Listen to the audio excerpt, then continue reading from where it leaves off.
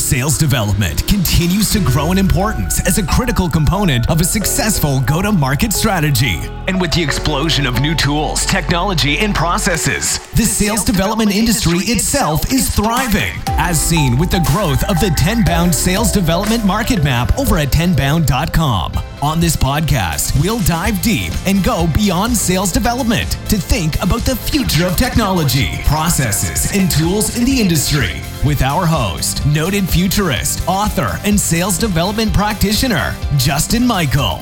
Welcome to Beyond Sales Development. Tune in each week and be sure to hit subscribe, leave a comment, and turn on notifications to never miss an episode. And now, Beyond Sales Development with your host, Justin Michael.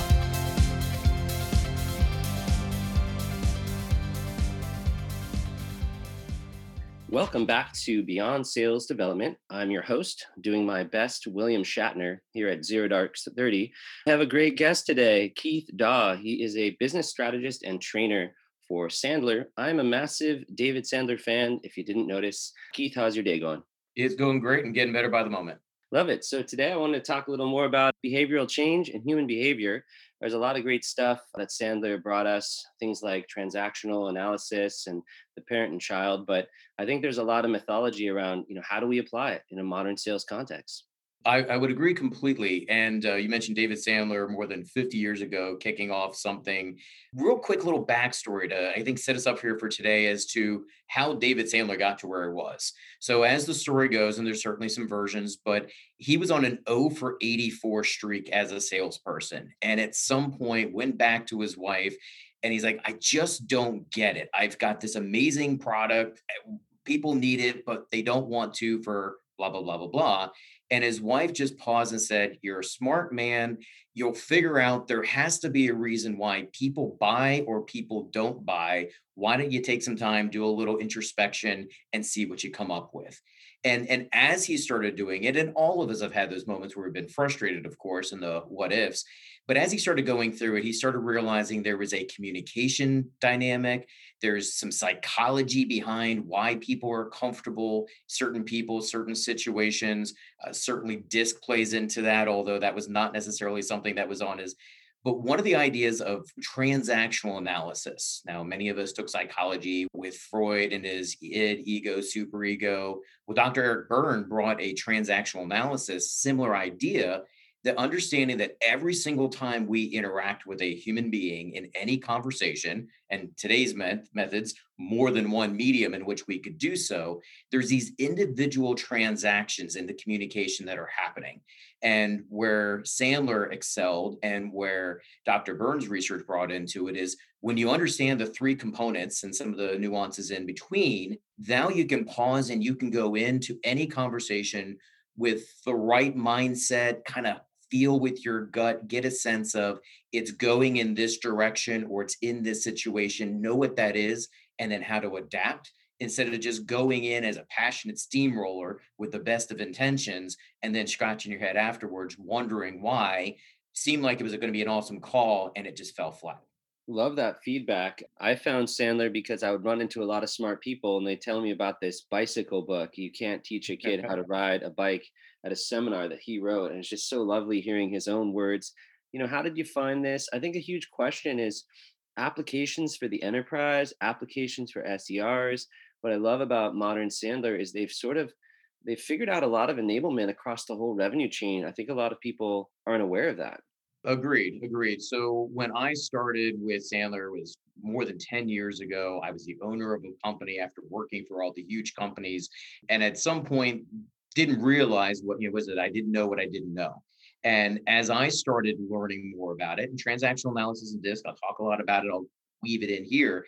I was like, wow, I never even knew this was a thing. Now that I know it's a thing, how can I use this? How can I work with it? And then there were some times where I'd run into someone, because I'm a producer as well as the strategist and trainer. I need to find the companies that want to get better, and I'm part of that process. So a lot of clients like the fact that this guy isn't just saying, well, back in the day when I used to make cold calls, dude's on the phone. I'm using the stuff that we train. And as I started learning more and more, I started realizing that, okay, if I can understand how to have the best conversation and understand these communication psychology stuff, and then apply it to one-on-one on an outbound over the phone, or it could be team selling where there's 5 of them and 4 of me and my team. How are we understanding everybody's different styles? What are the dynamics? When we talk about transactional analysis, there's the parent, the adult, and the child. There could be a critical parent and there could be a nurturing parent.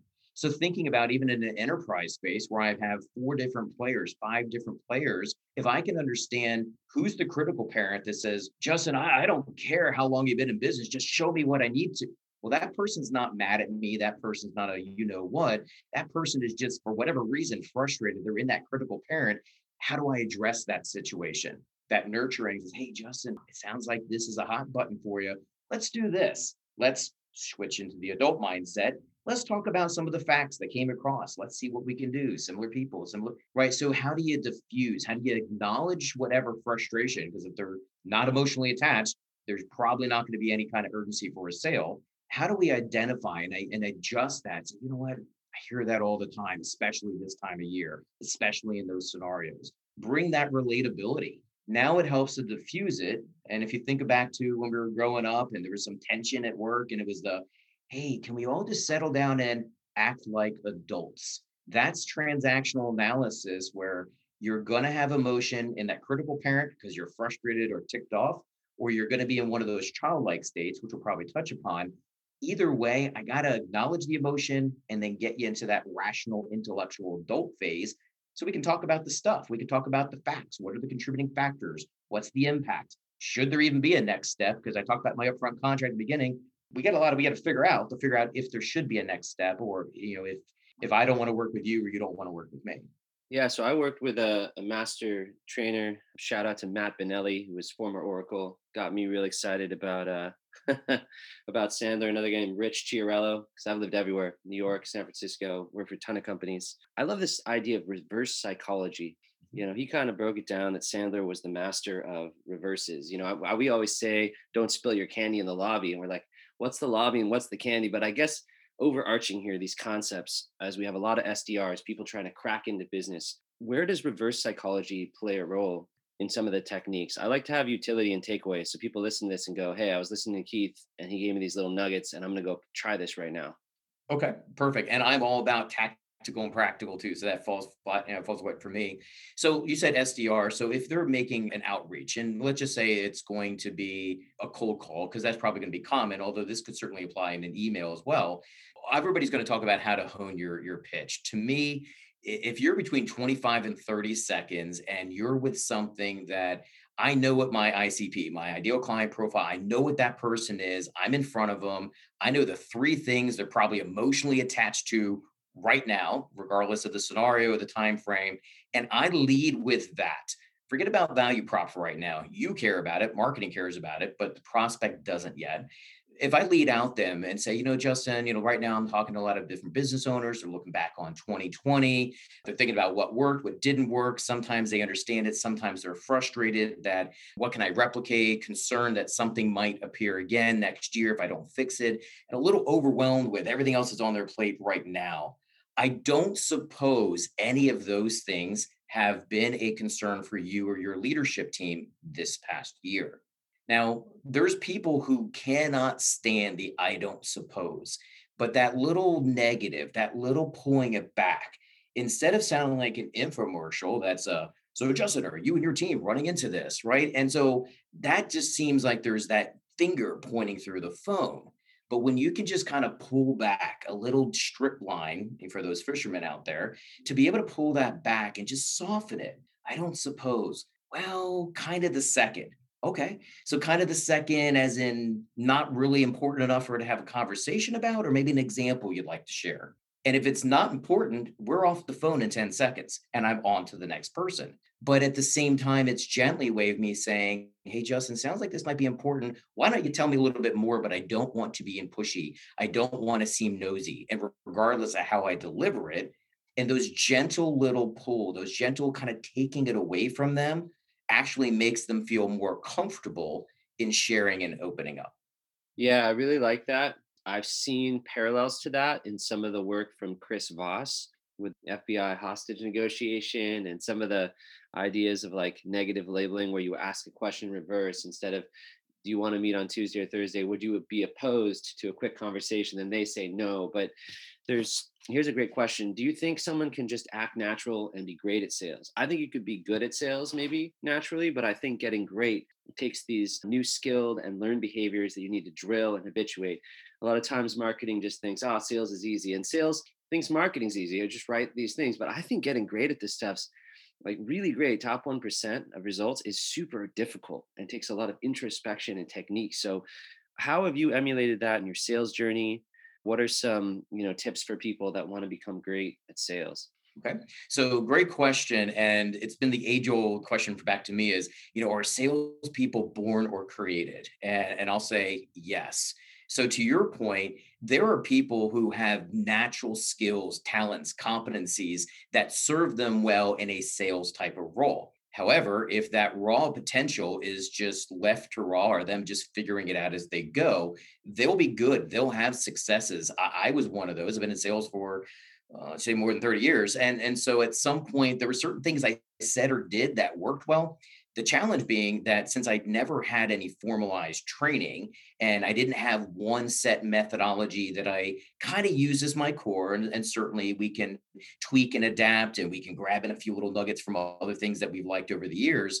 Because I didn't have any of those, I couldn't replicate it. And so even though I hit numbers, won competitions, and had a good living, at some point there was still stuff left on the table. So that's where the excellence part came in, that sales athlete that says, you know what, making it to the playoffs every year is cool, but it's not good enough. I want to win the champion. I want the ring. I want the cup, whatever it is, depending upon your sport. And that's where those individuals who personally seek extra training, extra coaching, extra resources, they do the work, they do the drills. Top football players right now, they're not taking a week off. They're doing the same drills every single practice, every single week, so they can do it as part of second nature. The things that I or say, or you would say on a call that others might be in awe of, we've been practicing them for years. It's just part of our natural hardwired communication at this point. I don't even recognize that I'm saying and doing some of these. That being said, when those scenarios, outbound call, enterprise, working with a channel partner, negotiating through whatever those are, now I can take those skills very intentionally as far as my pre-call plan. What can I do above and beyond my natural skill set to be able to bring in the best of the best version of me? Those are the people that I feel are superior when it comes from a sales, usually shorter sales cycles, usually longer term engagements with somebody, fewer and fewer transactions. So yeah, with like trainers like yourself, business strategists, it's amazing because I forget that there's any methodology or process at all because you're so natural. That was the thing about you and Matt, like he'd be running a pain funnel and you couldn't tell. And the audience is going, we're reading it off a book like a script and we're trying to set it up. And he's just so natural because he's been running this thing. Was there a point where you were competitive with other sellers where the competition shifted to competing with yourself? I talk to people about this, like the competitors in the mirror, because there's so much, bang the gong and competition, but I didn't really read sales books until the second 10 years. And then I discovered them and it was this treasure trove. And then navigating it was hard, right? So it's cool to find a method and a core, like you said. So these are some tips to just kind of about excellence, habits. How often should people be calling? How often should they be reading versus applying? I mean, this is a strategic and tactical show. There's a lot of folks on here getting started or team leaders trying to motivate and get that self-propelled motion. And I know you know a lot about this. So, as far as how frequently, I think it depends upon, let's just start with your goals. If you are already at 90% of where you ultimately want to do, I mean, you're crushing it, but there's a little something, how frequently you do or the duration of what you do might be different than somebody who's earlier in their career or mid-career who's like, well, I might need to kick it up a few years if I want to retire before I'm 80. And just like a marathon runner, is this your first marathon or your 26th marathon? It's still going to take a lot of work. It's still going to take a lot of time, but your path and what the commitment you make might need to be different. I personally think if you want to get better at sales, and same thing could be for leadership and other areas, but if you want to get better at sales, you should be blocking off time, minimum of 30 minutes every single day to do something to make you better at your craft. Whether it's fine tuning part of your pitch, whether it's fine tuning, you mentioned a pain funnel, feel better navigating it so it doesn't sound like an interrogation, or whether it's something unsales related and it's just a mindset or positive outlook. Just let me make me be a more confident or better human being, because that will translate into whatever I'm saying. 30 minutes every day to do something to make yourself better, personal or professional development, that's probably a step. And then once you've identified what you need to do, that's when you can say, all right, I'm going to dedicate so many hours this week to hone this particular skill set, as the case might be. Yeah, that's very profound. So, what about career advancement? Because that's a tough thing too. People are trying to move up from an SDR to AE. They can't quite hit it. Tenures are short. They're trying to move from an AE to senior AE. They want to be a VP of sales. They want to become a GM, CRO, an entrepreneur like yourself, and use the system. It's just there's this actual quandary of like, how do I get ahead? If they're too effective, they get pigeonholed in the inside sales role and almost never moved. If they're not effective enough, they get a performance plan. So, what are your tips? Because you've definitely climb to the highest ranks of sales and now, run a successful business, generating millions for people. You're very humble about it. But how did you do it? And how can others listening follow in your footsteps? All right, that's a good question here. So thinking back to the what I would have said and done years ago, had I known what I know now, I think part of my challenge, and maybe some of the that others out there might be facing, is sometimes we think too small. So if you're an SDR and you're like, okay, my next step is AE, and you're shooting for AE, we know how it happens when you hit a goal or you shoot it for a goal. Sometimes you fall just short, and then you're frustrated, or you shoot a small goal and you crush it, but you're still not to the ultimate. So think about all right, let's imagine, Justin, you're an SDR, you've been there for 6, 7 months, you're crushing it, doing a great job, and you have aspirations to move up. Well, let's imagine you get AE. How long do you want to be an AE? What happens after that? Do you want to be an AE forever? So understanding perhaps not necessarily the next goal, but what is the potential goal thereafter? And there's a book out there called the One Thing, and I would personally recommend every single person read it.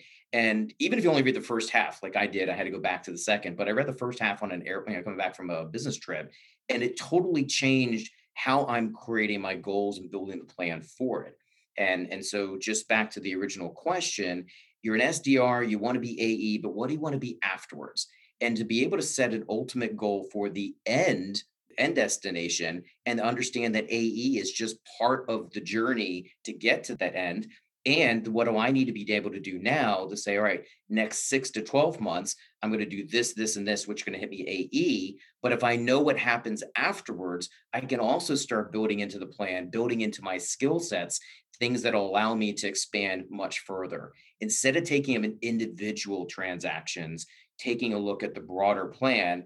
I want to get a PhD right now. I have an associate's. What do I need to do? Keeping in mind, master and PhD is more important than bachelor. But if I don't know what that is, I'm going to get the wrong classes of my bachelor, and I'm going to be stuck there for the 6 year. So I think understanding that journey, some people want to own the company. Some people, it's the last thing on the planet they'd ever want to do.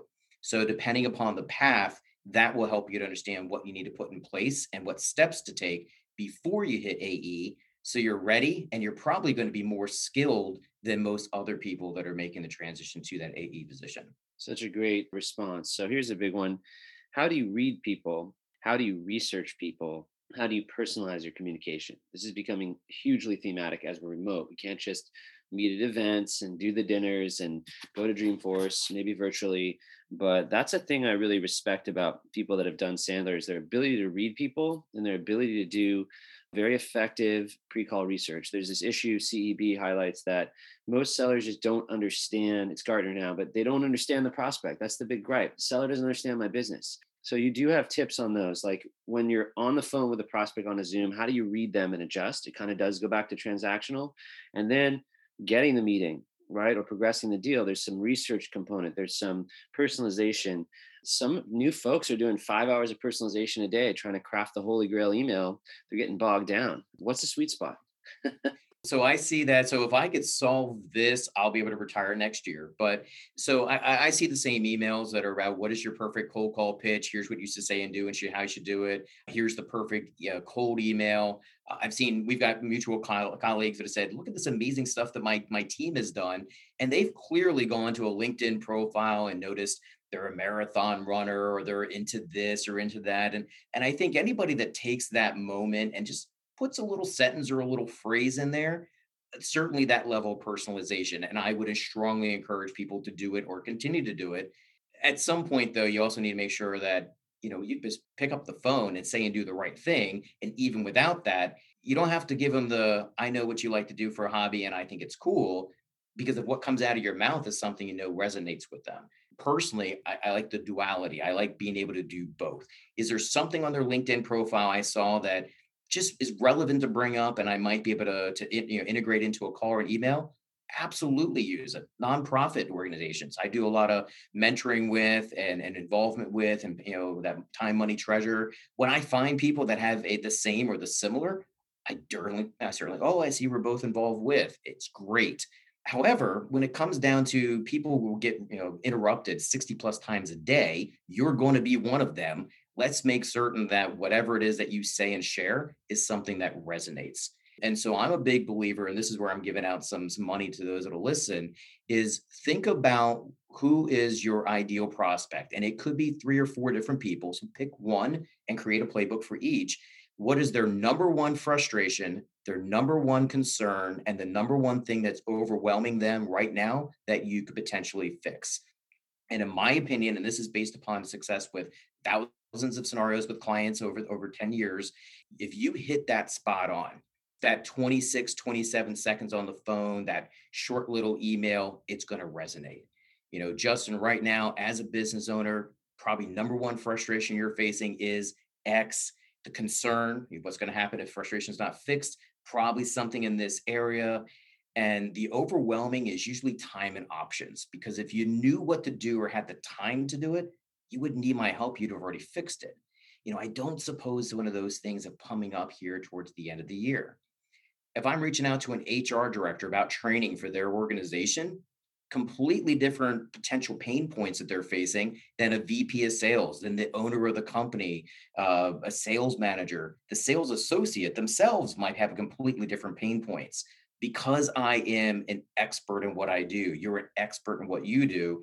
These others that are calling, their companies, their teams are experts, even if they haven't gotten there yet. They know when I talk to people like you, I could reach out to a CIO on behalf of a client. I don't know how to do what they do, but I can tell from them, CIO is probably frustrated with this, kind of concerned that this might be happening or not happening, and a little overwhelmed by, don't suppose.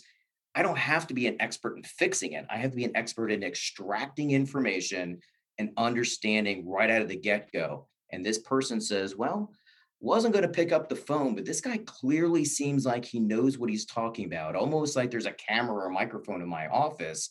Maybe I should give him an extra minute or two. And that's all we need. That's that pattern interrupt that so many have talked about, that Sandler's been using for decades, is the just give them something different instead of, hey, I'd love a little bit of time to talk to you about. It doesn't matter. I could be the best call they ever received, but that approach is going to sound like every other salesperson and is probably going to get shot down. Yeah, what I love about it too is it triggers emotion. We all know that people, they buy on emotion and close on logic. There's been so many systems and brain studies about the right brain versus the left brain, and so much of sales and marketing really gets into that logical side of the facts and figures and the features and the outcomes and the measurable stuff. But what you just highlighted was challenged by, frustrated by, ambivalence. I don't suppose it might be a problem, problems, pain. And I love it. No pain, no sale. That's, Sandler was the king of pain, and now there's this question like latent pain, or there's no more pain. Bant is gone. But I think there's still pain. Sometimes people aren't aware of it with these disruptive solutions. What if you sell something and they're kind of like, we're good, we have no pain? How do you find pain in a painless world? Last question. So I think part of it is by introducing it. So if we know it's probably there, but for any number of reasons, they're going to be uncomfortable sharing with a complete stranger, any kind of emotion because they're playing their cards close to their vest because other salespeople have screwed it up for all of us. I think at this point to slowly introduce it. So we know there needs to be emotion there. So if I say, Justin, here's some things that are commonly happening, or I can say people are frustrated by, concerned or annoyed by, or overwhelmed, and those should just if I can introduce it. And he said, well, I wouldn't say frustrated, but we've talked about it. What have I just learned? I've learned that it's there. There's some pain there. They just may not be emotionally attached to it just yet. And now I can take, well, so it sounds like it's not a frustration issue, but it's something that you got your eye on right now, maybe something down the road. Yeah, that probably I'm still learning information and I'm learning priority. Maybe I caught them before it becomes a problem, in which case it could be a quick sale, or I've gotten it to the point where they haven't even realized just how big of a problem it might be. And now I've been able to 4 or 5 minutes on the call. So I think if you infuse or gently introduce some emotion and some pain into the conversation, either A, it allows them to go, yeah, this is becoming more and more of a concern. Whereas before they would not have said, I'm kind of concerned. We should probably go find somebody that can help us with this. So it's our job to bring it in there and see how they respond to it. And if they respond either neutrally or they respond positively, either way, we've got a path to be able to learn more. That's why I refer to myself as a hack psychiatrist that does communications training, and all the sales leadership and customer service just ends up being a byproduct a lot of times. I love that quote. Yeah, we're in the therapy business. I love how consultative you were there. You're introducing, but you're not pushing, right? Very important. Like a friend or someone you care about, might be a fit, might have pain. It's something we're looking at. Let them develop it. Let it be their idea. Let them tap into their emotions. So I really love this episode. How can people find you on the interwebs? So the easiest way is probably just going to be on LinkedIn. It's only 8 letters, Keith Daw, DAW. One thing I will joke is if you send me a connection request, please send me a little customized note just so I understand how we're connecting and maybe give some context for when we do connect and have a chat. It was wonderful hearing from you today, Keith. I'd love to have you on again. So much wisdom so quickly. Thank you for being on Beyond Sales Development, and we'll talk to you soon. Thanks for having me, Justin. Thank you.